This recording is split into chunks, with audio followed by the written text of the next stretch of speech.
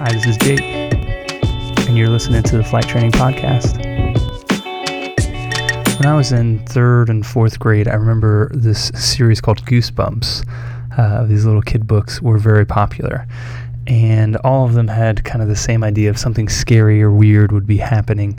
And they were pretty small books, about 100 pages or something. And I can remember this one book that I had, Let's Get Invisible, followed the kind of typical formula of these kids find this magical mirror where when you stare into it, it makes you invisible.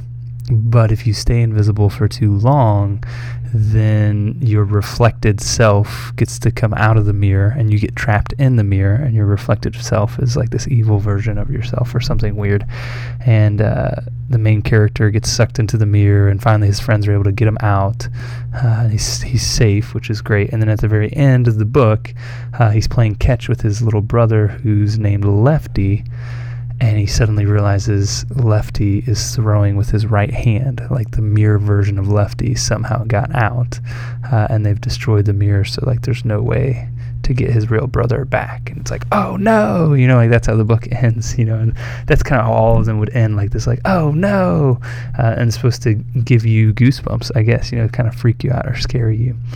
And that was the point of those books. That was fine. They're cheesy little kids' books. But some of us, we go into worship not exactly the same mindset, but we go in kind of the same reason that people would read those books back when I was a kid. You want some sort of emotional feeling.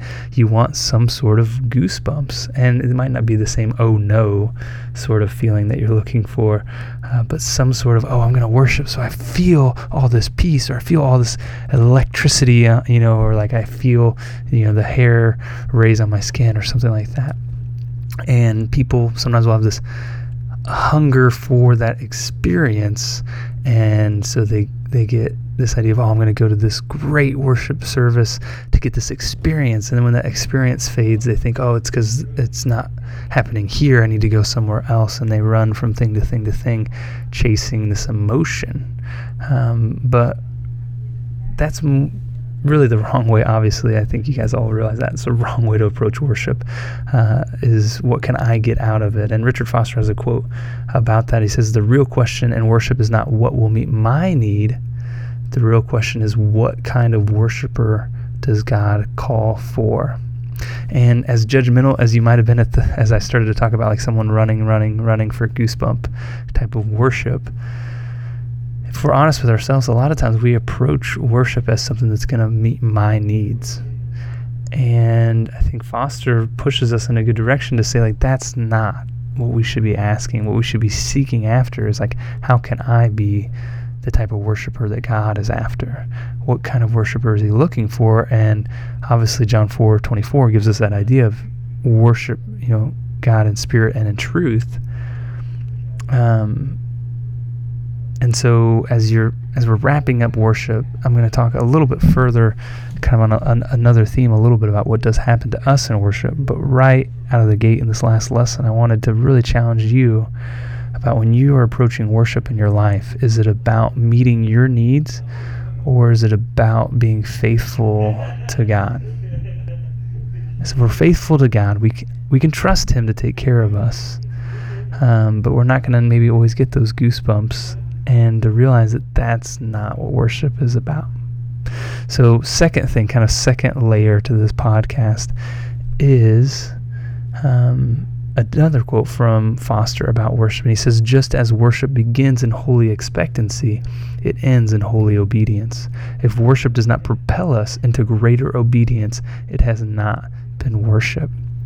And I like this one. It ties in something we were talking about in an earlier podcast about holy expectancy being important, showing up with this idea of I'm here expecting God. I'm here prepared. I've prepared my heart. I've been in prayer. I've done something to get ready for this moment. That is the best way to start worship. But the best way for worship to end, which maybe we should worship every moment of our lives. I mean, maybe, I guess you would say that, but to have this idea of we're going to come to this place and worship together. Yeah, there needs to be some expectancy as we get here, but it needs to end with us obeying in some way. propelling us into greater obedience. We should be different people at the end of that experience.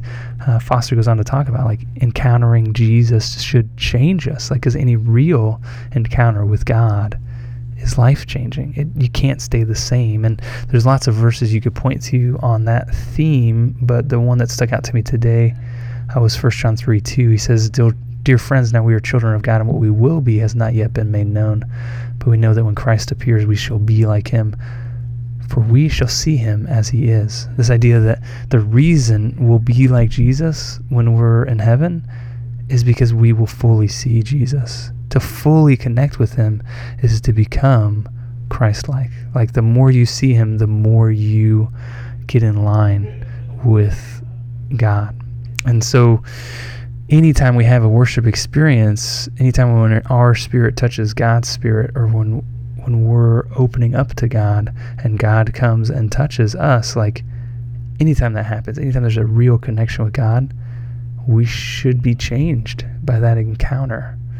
And the way you know is, like, you should be somehow obeying him more. And there's obviously lots and lots of ways to obey Jesus. And all of us could always grow in our obedience of Jesus. So there's always this idea of, like, we could worship, and great worship is going to involve an encounter with God that changes us. So sometimes we're thinking, oh, this was so great because I had such huge goosebumps, or I had such peace, or I had this awesome vision, or I had this amazing thing. But the real mark for was it great worship or not is, did it lead to greater obedience? If it changed you and got you to start living your life differently, then that was spectacular worship. That was a real encounter with God. So that's something challenging to think through, particularly if you're in a spot where you're able to lead other people into worship. Because then you start thinking, oh, it's not so much. I mean, I need to do my best and to be prepared, and I need to think about the folks around and to set things up well, and I need to do all these things to not be a distraction, to not hinder people. I need to do all these things, kind of plow the field to get it ready for God to grow. But when you're assessing, was that a great service or not that I led, it's about, did it lead other people to obey Jesus more than they were before? Did it lead to an encounter with God that changed people? And for some of you might be like, oh yeah, but I'm not a worship leader, so I don't have to worry about that. Well, this week your challenge actually is to lead at least 2 other people in worship this week.